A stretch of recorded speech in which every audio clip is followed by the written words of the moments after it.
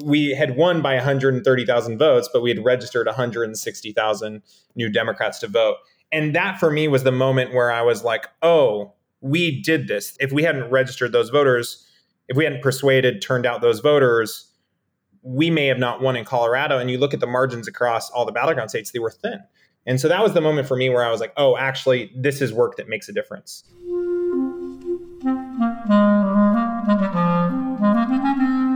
Hello, this is the Great Battlefield Podcast. I'm Nathaniel G. Perlman. A great political battle is being fought right now between progressives and the forces of reaction on the other side. This show is about the political entrepreneurs and other progressive leaders who are finding new or improved ways to fight. My guest today is Curt Bagley, who's founder of the organizing firm BFD Strategies. Curt was National Organizing Director for Biden for President in 2020. Before that, he was National Field Director at the DCCC. He was part of this podcast in that role, discussing the DCCC's use of the Team app in 2018, back in episode 235. We caught up now about 2018, 2020, and his foray into political entrepreneurship with BFD Strategies. If you're interested in national level Democratic Party organizing, you should listen. So, after a word from our sponsor, my interview with Curt Bagley with BFD Strategies.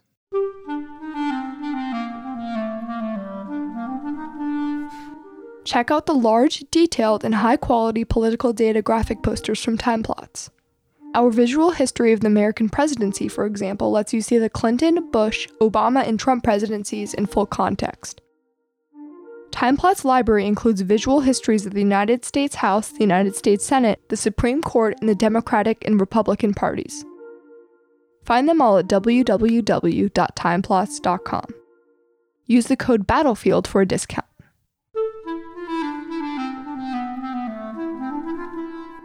Hi, Curt. Welcome back to the podcast. Hello, it's great to be back here. It's good to see you again and good to be chatting with you. Yep. In 2018, you were at the DCCC and we talked a little bit about relational organizing. Catch me up by telling me how the rest of that campaign went from your perspective for a start. Yeah, 2018 was, clearly we had a good result in the election. And, I look back and the team that we had built at the DCCC, starting with Dan Senna, was just such a special team and such a special unit. 2018 was just really magical in terms of having a great team. A lot of us had been working together, for 2 cycles in a row. And I think it's one of the most effective organizations I've ever been a part of. And when you look at the results and the margin of victory, I can't remember the exact numbers, but ahead of the cycle, we needed to win. I think it was 24 seats. We picked up that Connor Lamb seat, and we needed 23. I think when all the votes were counted, we won 24 seats by within a field margin, and so 3 points or less. And so that was really special for me in terms of just an experience to be a part of, such a high functioning operation. But, I was really proud of our entire field operation, every member of it, for really building, hard, challenging programs. We did as much as we could in-house. Which presented a challenge as well. We made every dollar go as far as possible, but we were able to execute a historic amount of voter contact in the field. And, we also, I'd be remiss if I didn't also, credit all of the volunteers and activists across the country. In most cycles on the congressional level, you don't have a ton of volunteers who are getting involved. I was on Ron Barber's race as the field director in 2014. And, we had, a couple hundred active volunteers and, a smaller number than that were, showing up on a week-to-week basis. But I think it was, either New Jersey 3 or New Jersey 7, where, on election day in 2018, we had something like 1,000 volunteers show up. And it's like, we only had like 400 packets in the entire district. I'm making these numbers up, but those were the kind of things that were happening on election day in 2018. There was the video that went viral on Twitter in Staten Island and for Max Rose's seat. And there was a line around the block of people trying to go in to get packets. And so, there was an incredible volunteer enthusiasm. We had an incredible team at the D-Trip. We worked incredibly hard to make our resources as efficient as possible. And, And it was all, the right things, which is why we were able to have such historic results. So I am particularly proud of that experience, and it worked out really well. And you were the national field director. From that seat, how do you know? I mean, you talk about the field margin and maybe that you can make a difference of a couple points. How do you know that you made a difference and how much? Yeah, that's a great question. Being the national field director, I will tell you that there are a lot of things that I know about field and politics, and there are a lot of things that I don't know. The way that a vote is earned, I think people can look back and they say, oh, this person digested, this piece of media or this or that, or got these conversations. But it's really hard to discern, like, what was the motivating factor that turned this group of people out, et cetera. And I know there's, a lot of good tests and studies with control groups and what was the most effective. But, in some of these competitive races, most of these competitive races, we're not doing the testing. So it's hard to take credit for it. And I just did. I'm just kidding. There's a lot of credit to go around to a lot of different people.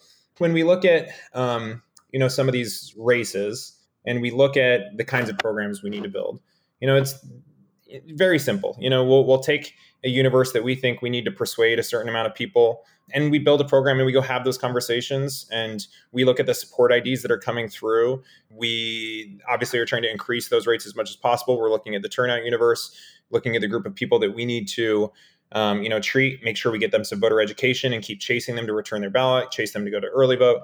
It's hard for me to look back and say, in any particular race, we, definitively moved X group to go vote.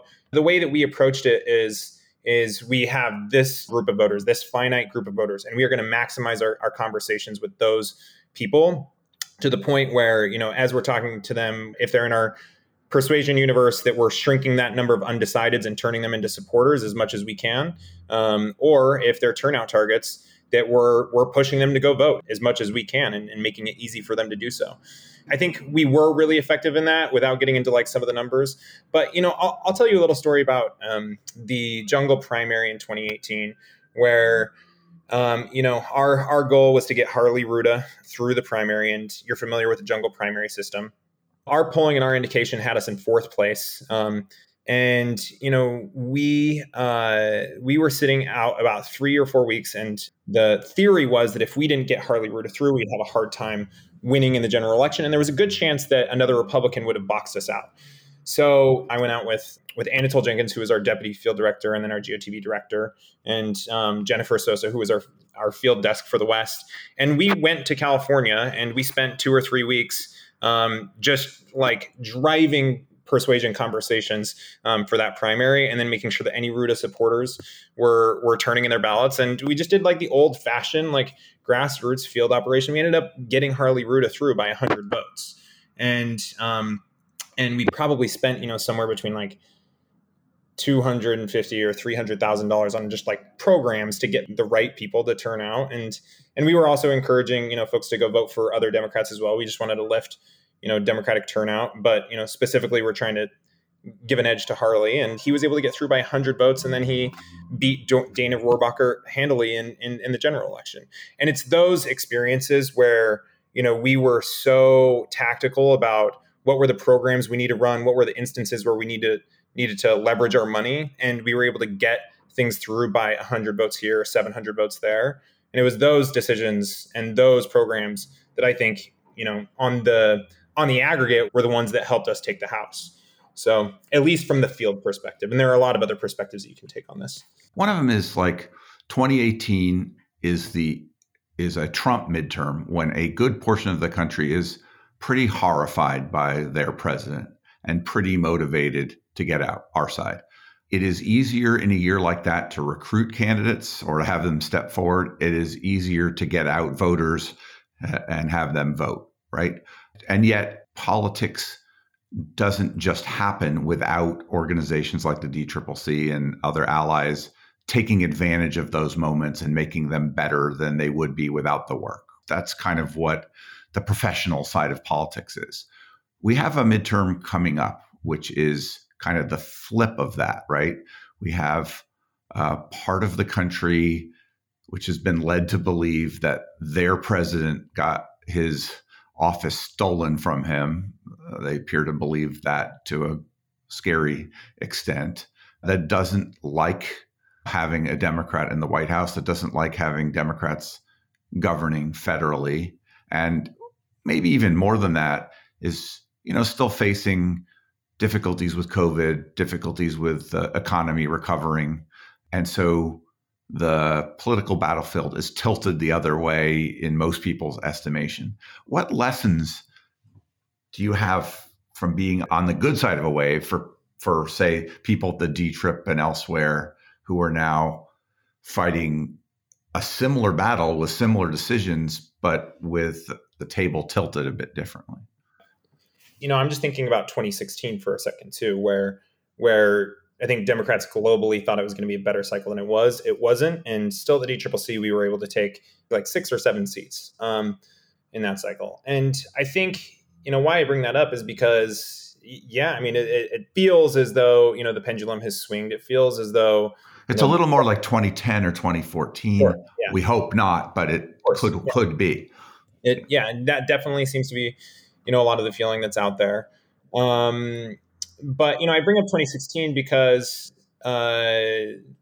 we could have a cycle like that too, even though the pendulum has swung, as you mentioned, and there's a lot of enthusiasm on the other side, and it seems like that's where a lot of the activism is happening now.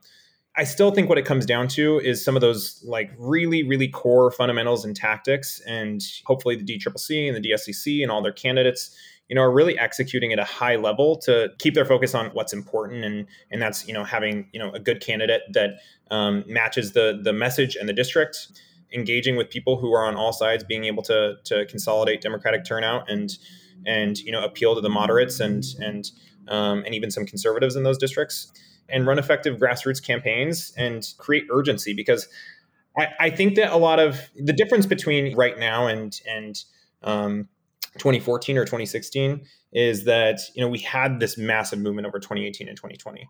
Our memory shouldn't be that far removed. And there is a threat of, a Trump, getting back into the race, et cetera. So my hope is that, activists will realize what's at stake again, that our campaigns on the congressional side, on the Senate side, are going to be laser focused on, what the most important tactics are for them.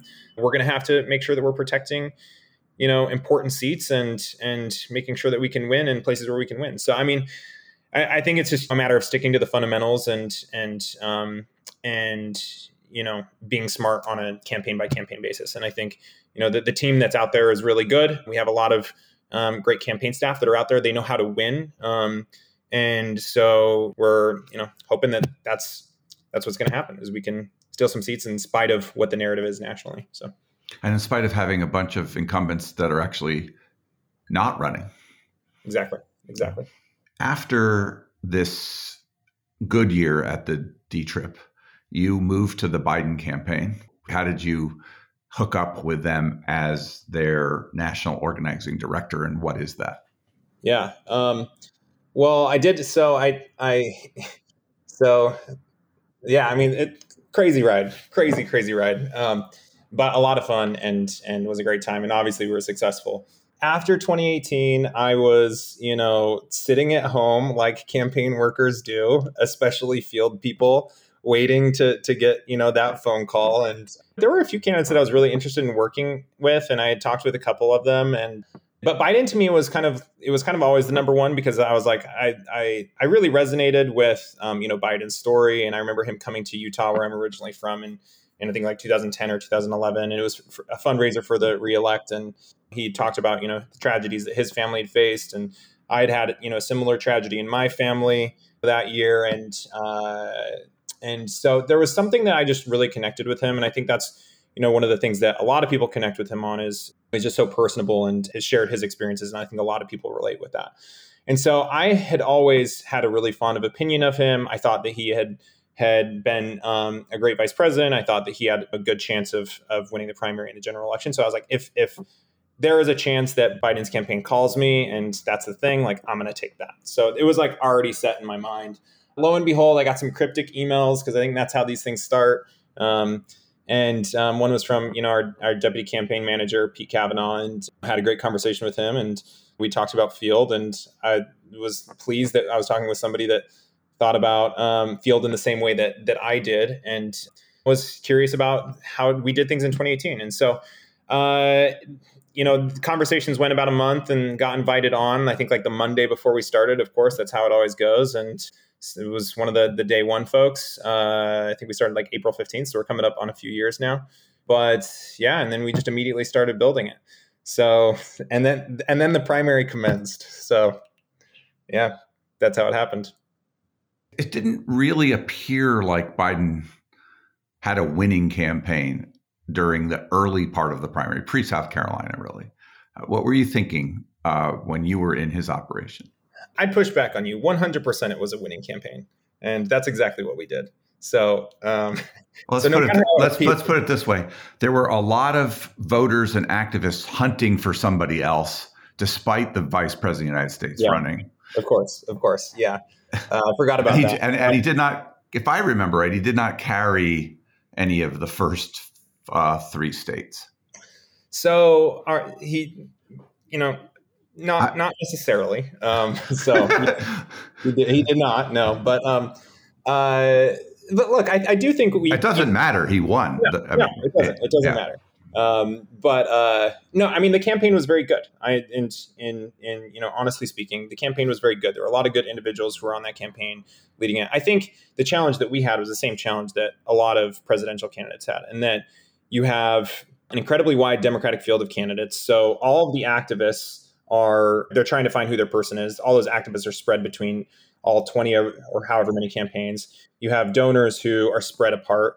Most people are looking to be inspired in the Democratic primary, and typically the person with the most history and experience may not be the most inspiring because they're not new, they're not flashy or anything like that.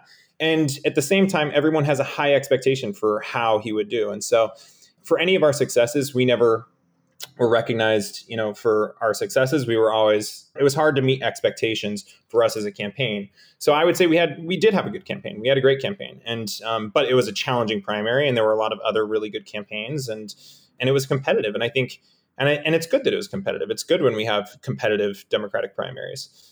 Our strategy was we were going to do the best that we could in the first 4 states, and we knew that we would have substantial support in South Carolina and the southern states, and we worked as hard as we could to get the best possible performance in Iowa, New Hampshire, and Nevada, and I think the second place that we got in Nevada, just barely over Mayor Pete and Senator Warren, was really hard fought and helped to reassure a lot of voters and donors that we were still in it, and we were always still in it. Even though we did not take first in all the states, there were a lot of hard fights and victories within them that helped us get to where we needed to go throughout the course of the primary. And then, of course, Super Tuesday had a excellent performance there, and so on. So, that's kind of my take on the primary and the trajectory of how it all happened. So what does a national organizing director for the Biden campaign do? What was on your plate? What was your job to make happen, and how did you do that? Yeah, and that changed over the course of the cycle. So initially my job was to build out the organizing and the digital organizing operations for the primary in the first 4 states and nationally. And that's very simple. So just built out the national department and then built the individual state teams, et cetera. But then I think what the really big focus was making sure that in Iowa and Nevada we had really good caucus programs, and that was a large part of my work. And in New Hampshire and South Carolina, that we had good primary field programs. So yeah, and then in the last couple months, I spent personally myself on the ground in Iowa, working with the organizing team and working with the entire state team to refine the caucus program as much as possible. And then I went over to Nevada for the last kind of 2.5 week scramble and did the same thing there, and really working on the caucuses. I mean, that's where the primary is happening, and so I spent a lot of time on those. And then as the campaign shifted, we kind of shifted to the late primary. In the late primary, we had not built out our state operations yet. So we kind of put all of our organizing team that were in the states. And this was also, overlapping with the timing that COVID hit. We kind of made it one national organizing team. That was really different because then everybody was kind of reporting up to me in the structure where nobody had really specific geographic turf. And we were constantly just running programming really like calling out to, our supporters and voters just to check in on them as the pandemic started.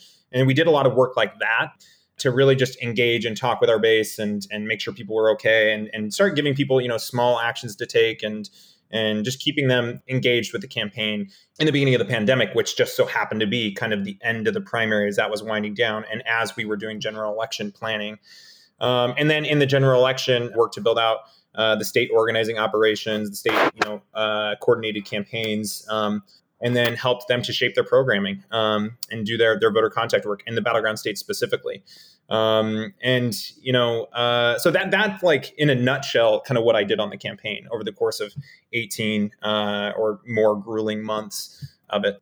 Yeah, I bet it was grueling, and I bet you had to put out quite a lot of energy.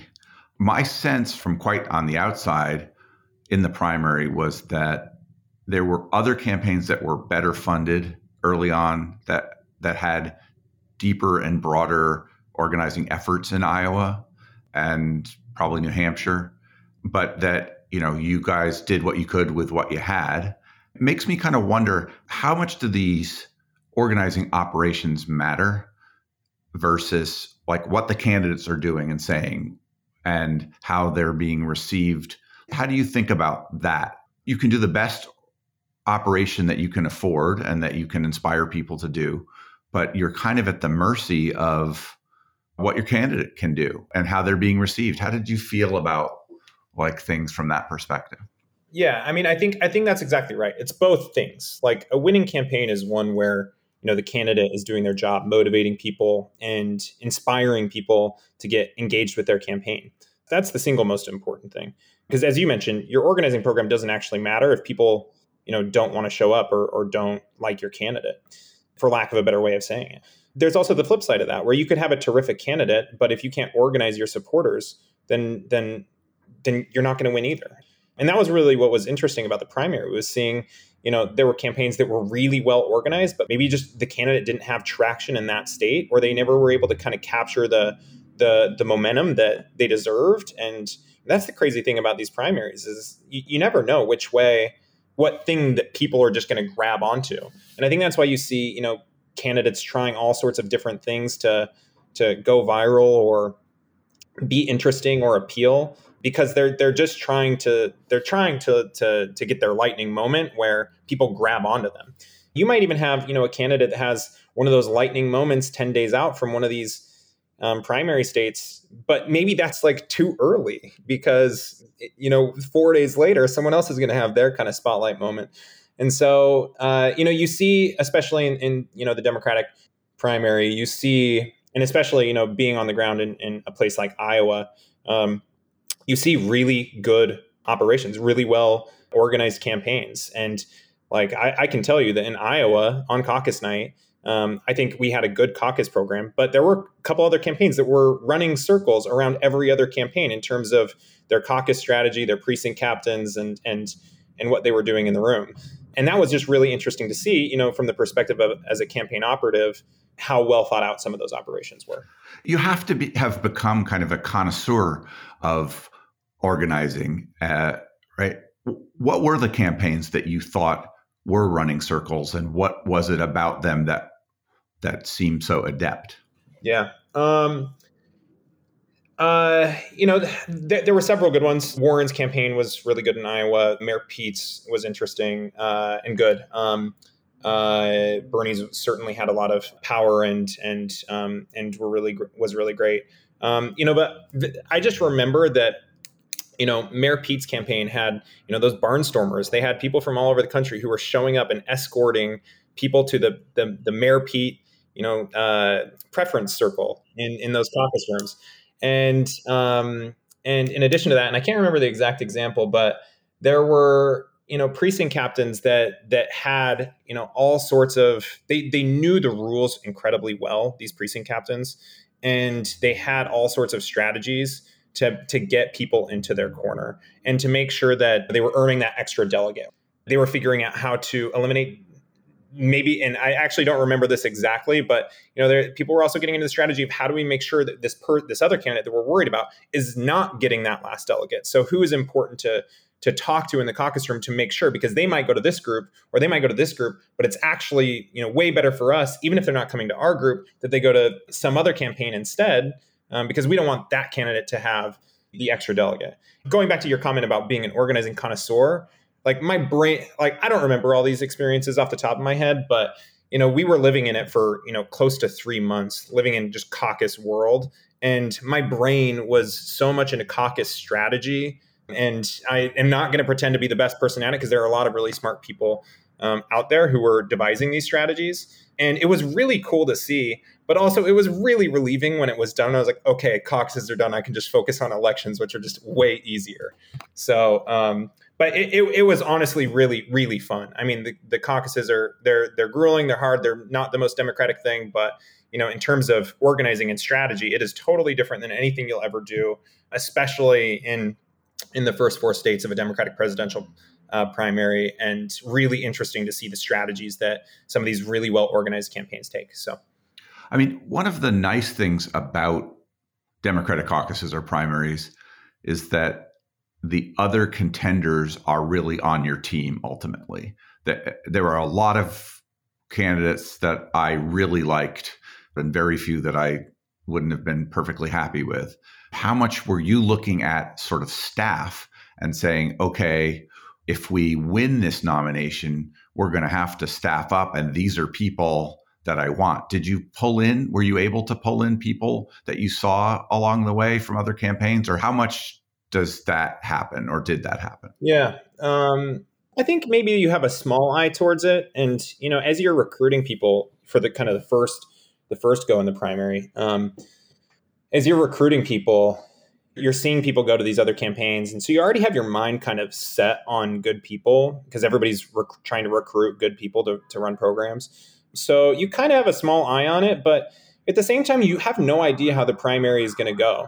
You really are laser focused on making sure that step one, there's a campaign to come back to in a few weeks. People are friendly during these primaries. I mean, I'm sure there are people that are, a little bit, dramatic, et cetera. But I always found people on separate campaigns to be friendly and communicative, and making sure that they have good information. And if a candidate ends up exiting the race, that they generally people in the Democratic space are very good about making sure that their people are taken care of, and kind of advocating for them to be at the front of the list. Actually, I think that's an interesting question. In addition to that, is when it did become time for us to start staffing up for the general election, we now had an abundance of highly qualified people, including our own, that we had to put in kind of critical and high consequence positions. That was another just interesting dynamic of the entire campaign, is how do you take both the people who are on our campaign, make sure that they are put in roles of consequence, in states of consequence, et cetera, along with all of these other really great, staff. And then also a lot of the state parties had already been building out the coordinated campaigns, shuffling the deck and finding kind of the right recipe of people, and trying to be as empowering as possible was a major effort. I would say that was actually a major effort, more so than just, hey, we have, a role of organizing director, here are the candidates. That's not really what it was about. It was much bigger than that. So after it became clear that you clinched the nomination, even if you hadn't yet had the convention, it's time to turn your attention to the real opponent. How does your job change in that moment? Yeah. I think it was different than I think it would in any other presidential election cycle because of COVID.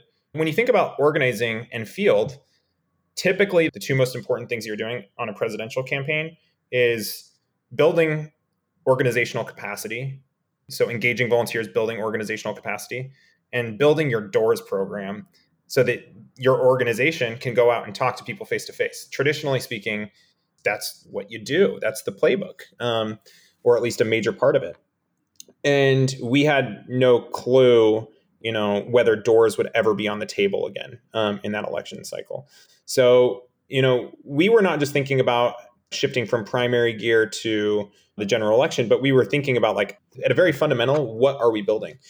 And the answer that we came up with, over the course of a few weeks was, fundamentally what we're building is not different than what we've built in previous election cycles. We're still building a massive organization of activists and volunteers and building volunteer organizations. It's just the medium in which we're doing it is separate. And so credit to, our organizing directors and our organizers who really were the ones who were able to shape what a virtual volunteer team looked like and what a virtual staging location looked like. As we were shifting gears, we were thinking about the model. How are we going to reach out to people? It ended up being a lot of phones, a lot of text.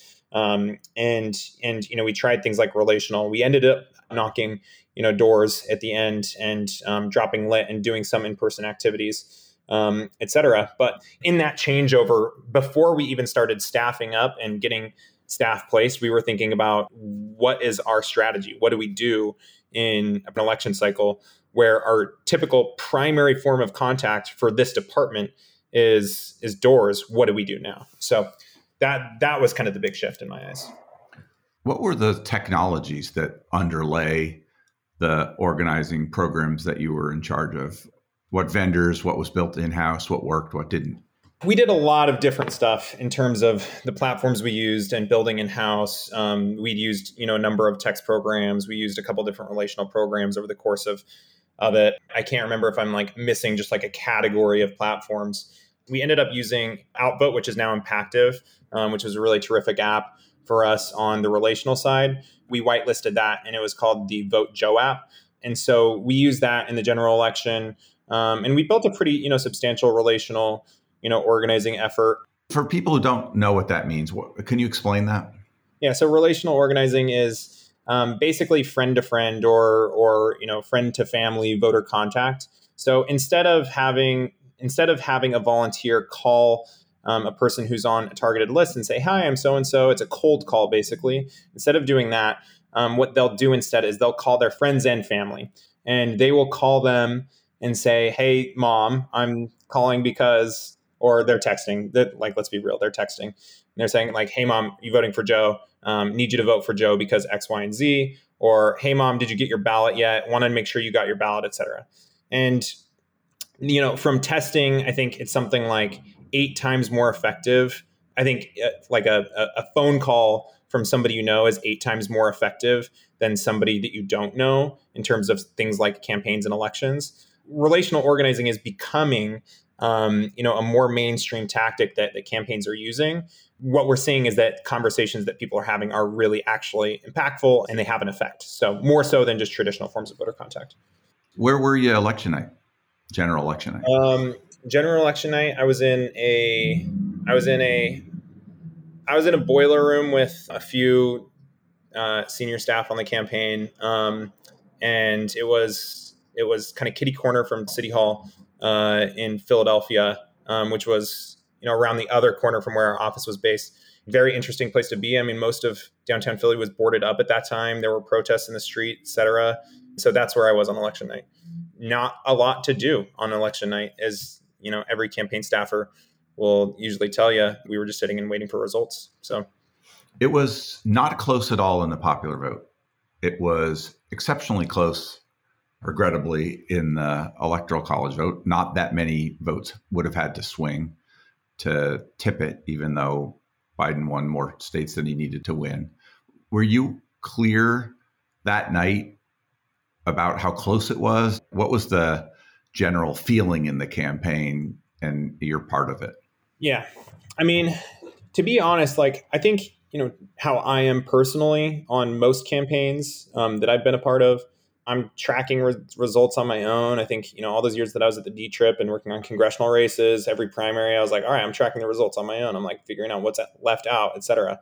Here's the big difference. On the presidential campaign, there was no way I was going to do that. There was no possible way that I could grasp what was happening. So I literally just sat back and waited for reports from the data department and our great analytics team, who had an incredible view of what was happening on the race. I wasn't totally sure, but they had been, relaying confidence that places like Detroit, Milwaukee, Philadelphia all had lots of Democratic ballots that were outstanding. That we thought initially Arizona was looking good, and that Georgia would be pretty close, et cetera. So we felt. And when I say we, I mean, the really smart people in the analytics department were telling us that, or maybe not their words, this is a long time ago, but like cautiously optimistic and just patient. So, I mean, a lot of this stuff was very fluid in the days after the campaign. So yeah, just cautiously optimistic is kind of how we were seeing the results, even though on election night, Trump was up in a lot of these states. So Trump had started his stop the steal bullshit months and months before the election. How do you personally feel about what he did and is still doing in that area? Two clear things. I mean, number one, this is voter suppression. They're trying to eliminate things like vote by mail, things that make it easy for people to vote, things that make it easy for communities of color to vote. They were consistently trying to undermine those methods of voting. And so that's thing number one, and which is to me very sick. The second thing is undermining the election process in its entirety, because they're trying to set expectations low or pass blame onto something else in the event that they do lose. And it's just not good for our country to do that. So, I mean, generally speaking, like I feel not good about those kinds of efforts. And I think that's an understatement. But we as Democrats, we have to make sure that we are expanding voting rights to the greatest possible degree, that we are expanding vote methods to the greatest possible degree, that we are doing voter education. They are always on their side going to try to confuse people and use confusion as a way to get people who are going to show up for Democrats not to vote. And so it puts a lot of onus on us and it puts a lot of responsibility on us. But I'm not surprised by it. These are the kind of things that Republicans do, cycle in and cycle out. They play these games that, frankly, try to get people to stay home. They play tricks. That's what they do because they don't have a better platform. They're not better people. And when they can't get the votes that they need, they're going to use dirty tricks in order to do it. It just puts the onus on us again, time after time, to do more on our campaigns to be able to just have the people that we need to vote. So, I guess I find your answer almost distressingly mild in its reaction. I think that the game that he played, working up to ginning up a mob to go into the Capitol, which is part of it, is nefarious and evil and, diametrically opposed to what a leader in a democracy ought to do. It's still making me angry. And I hope that other people are at least angry enough at that to be motivated, because he's using it as a cudgel against us. I understand why you answered the way you did, but I'm just still seething about it. Yeah, no, of course. And I was thinking about it more from the terms of like the voter suppression side of things and the campaign side of things. But yeah, I mean, absolutely. It's called cheating, right? It's called cheating. You're absolutely right. And that's kind of the first thing that comes to my mind. But yeah, I mean, like we all have friends who and people that we know and care about that were in the building that day. And organizing a coup is, I mean, it's incredibly, distressing and incredibly disturbing. And there haven't really been yet too many negative consequences to the high up planners of it. And I hope they are yet to come. But absolutely. You did an interesting thing recently, as I understand it. You decided to hang out your own shingle, started something with some odd 3 initial name, which I've done myself and maybe wasn't the best naming, but what is BFD Strategies? I did just want to take after you and start, a 3-letter firm, but yeah, BFD Strategies. It's an organizing firm. We do grassroots organizing and digital organizing. I started this about 6 months ago. I wasn't sure kind of what banner I'd put it under. I kind of was infected by the name BFD Strategies because it was connected to Biden. It's connected to major accomplishment in the Democratic space. And when Obamacare passed, and he said this is a BFD. Exactly. Yes. Exactly right. Big field day. I forgot. Big field day. No, yeah. So BFD, our website says big fucking deal on it, and at some point I was like, all right, let's just lean into it. Let's do this. Let's make it fun. And that was something that I wanted to do with my firm. And as I hung my shingle, I wanted to have fun with it. And, while it is serious and while we care a lot about the work that we do, it's something that we wanted to have fun with. So we announced more publicly a couple months ago. We're working really hard on establishing our client base. And I'm very fortunate that, as I started this, had a lot of really good, friends and allies in the space, but that, frankly, I thought would maybe be competitors. But when I reached out to them to talk to them about it, they said, yeah, it's a great idea. And not only do we think it's a good idea, but, we'll help you and help you get, your first few clients. And so I'm really grateful to a lot of the other consultants who are out there and in the space who helped us get work in our first year. And we're kind of off to the races now, and it's been fun. So yeah, I mean, our firm, we are an organizing firm. We specialize in field voter contact. So, we can put paid canvassers on the ground. We can help build and scale phones, text programs.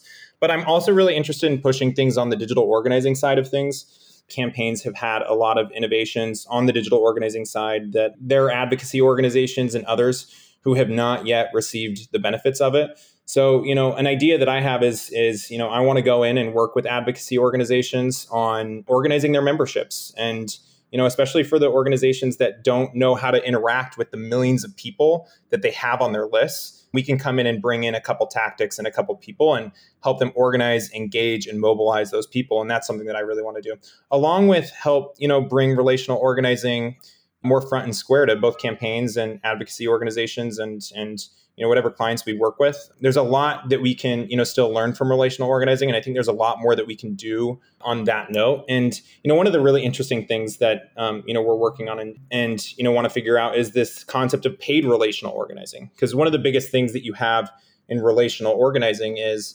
volunteers are reaching out to people who are in their network, but their network doesn't always overlap with the targets that a campaign wants to reach. And so, a couple campaigns have tried this. We did this a little bit on the Biden campaign, not to an incredibly high extent, but, identifying people who are in the communities that you're trying to reach, paying them, training them, working with them to reach out to the people who are in their network is something that we really want to push the boundaries on.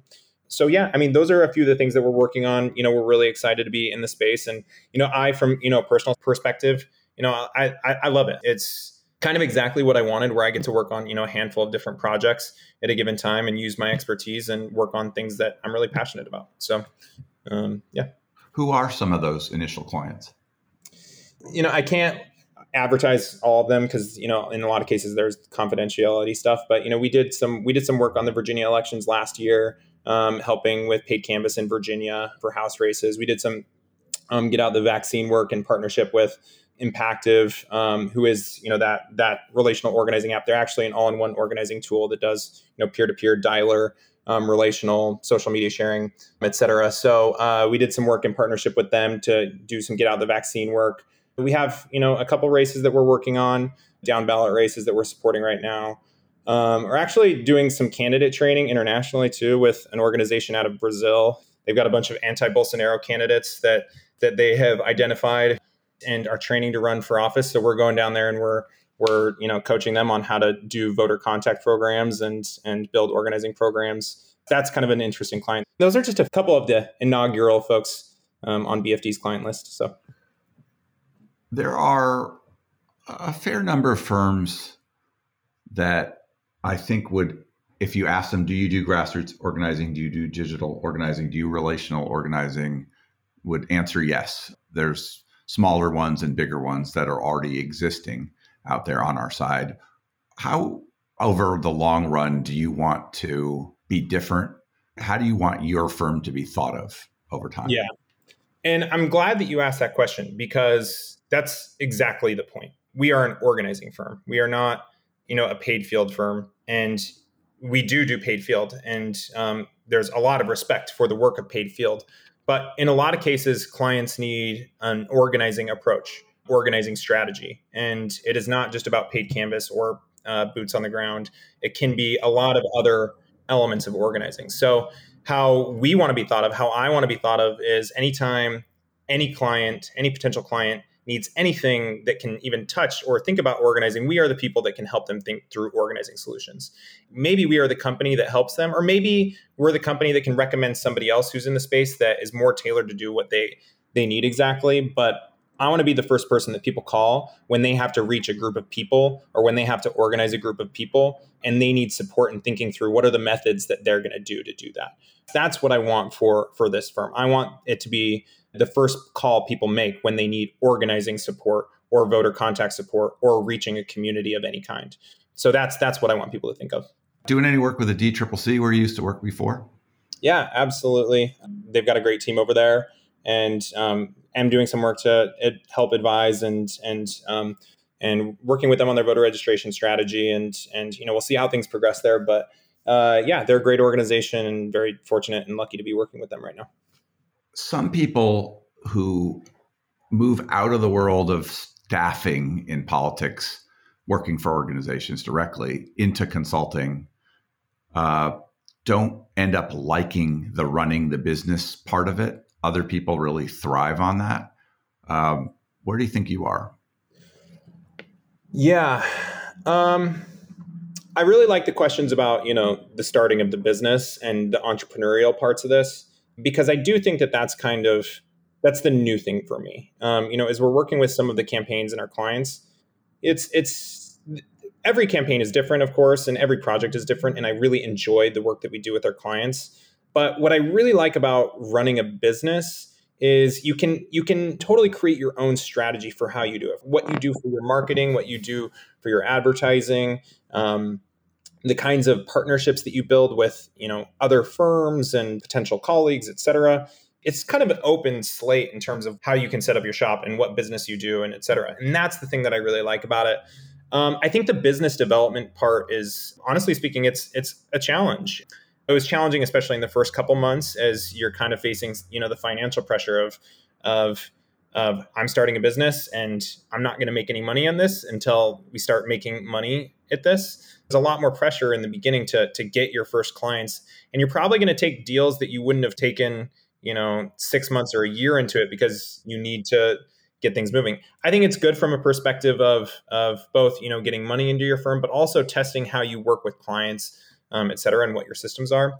But so I actually really enjoy the business development parts of it because, what I find is I spend a lot of time on the phone catching up with people who have become my friends who are in the political space and letting them know what I do and offering my support in any way. It doesn't actually have to be business, but letting them know that this is what I do now. And, if they ever need a helping hand on anything, I'm here. And usually what it ends up being is then they or somebody that they know reaches out to us and they say, hey, we got this project. We may need your help on it. Can you help? And so I've actually really, learned to enjoy like the business strategy, the business development. I hate the business operations side of it.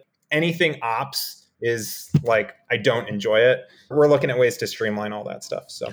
Well, you can usually hire somebody to do pieces that aren't a good fit for you. Where are you in building a team so far beyond yourself? Yeah, so we have one full-time person. She's kind of our full-time digital organizing person. So she's on. Who's that? Who is that? Her name is Alexis Hebert, and she was our digital organizing director in North Carolina. So we have one other full-time person. We're looking at bringing on somebody for ops next, and then we're probably going to have to bring on another person to manage projects as well here shortly after. So we are scaling, which is exciting, and it's definitely a different position than we were in 6 months ago, where it was just making salaries work. So that's exciting for us. A part of like the scaling conversation though too is, one of my strategies, in building out this business was, we're an organizing firm. And I already mentioned kind of my approach and what I want people to think of our business for.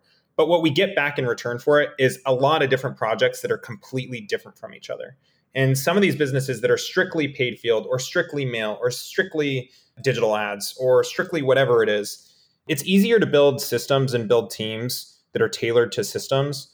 I wanted to kind of put ourselves out there a little bit more broadly and see what the market came back to us with. And the market has been pretty broad in what it's come back to us with. So it's kind of hard to say like we need, X person, X person, X person, X person. So that's, something that I'm thinking through as we scale. Because right now what we need is project managers and people who are kind of senior level consultants to help manage programs, think through projects, et cetera.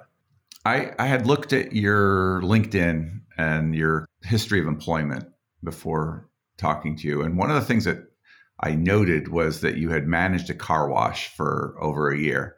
That is fairly distinct from politics in many ways, although there's a lot of grime in both. But I wonder if there were things that you picked up there that apply to this new business. Yeah, there's actually no difference between working at a car wash and politics, none whatsoever. That's really funny that you mentioned that. Yeah, I worked at a car wash when I was in college and just after college for a little bit. It was actually a family business that my stepdad had started when I was like 18. And, long story short, this is actually a little bit of a sad story, but my stepdad, who was running the car wash, he shortly after I graduated college, he had colon cancer, and I had to go and manage the business and run the business. And he ended up passing away when I was 24. And, I had to deal with the closing of the business and a lot of like family financial matters, et cetera. So what I learned from that experience, and a lot of people who are friends and family who, I was in talks with at the time, they're like, this is going to help you so much in the future, even though it's like hard right now, et cetera. And I was kind of bitter at the time. And I was like, you don't know that. Like this is actually really sucks. And I'm not getting my career started, et cetera.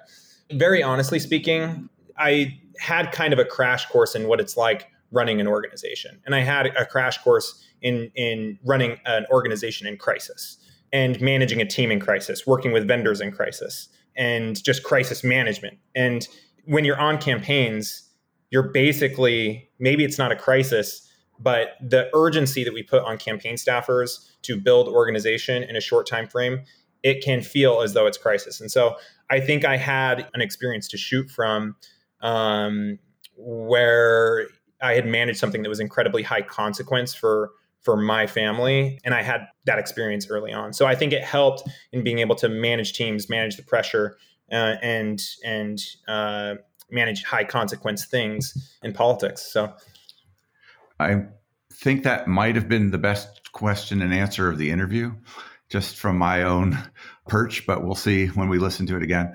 I appreciate you taking the time to talk to me. Is there a question I didn't ask that I should have? I don't know. Probably, yes. But I don't know what it is. Maybe like a favorite campaign moment, although now I'm going to have to think of the answer quickly. I don't know. What is there something that you usually ask campaign people here? Kurt, is there a favorite campaign moment that you have? It's hard to say. One of the ones that I tell people from, basically every time I give my personal story, but when I was an organizer on the Obama campaign, I just had the most fun I've ever had in my life. And I was in CU Boulder. It was just after the car wash experience had kind of closed. My hometown, by the way. Yeah. Go Buffs. Which I did not go to school there, but I can still say go Buffs because I made a bunch of those students register to vote over the course of several months and got them to turn out. And it was really hard, but it was some of the most fun I've ever had. And I still, from some of the friendships that I made, with that team are still some of my really closest friends. And so that was really great. I think the most important thing, though, in emphasizing this story is I remember being in one of our regional offices on election night and watching the results come in, and Obama had won Colorado by like 160,000 votes. And I just thought that was the neatest thing ever because we had registered 130,000, or I'm getting the numbers mixed up. We had won by 130,000 votes, but we had registered 160,000 new Democrats to vote. And that for me was the moment where I was like, oh, we did this. If we hadn't registered those voters, if we hadn't turned out those voters, we may have not won in Colorado. And you look at the margins across all the battleground states, they were thin. And so that was the moment for me where I was like, oh, actually, this is work that makes a difference. And that was kind of the moment where my career and what I wanted to do kept being campaigns. And that's when I knew that that's how I wanted to, make my contribution to the space. So I'm glad we took the time to get that anecdote out there. That's nice. Thanks, Kurt. Anything else you want to say? Absolutely. Let me know anytime you ever want to chat. Always a friend of the Great Battlefield podcast, and love your work. And let's get a beer sometime. Okay, I'm up for it.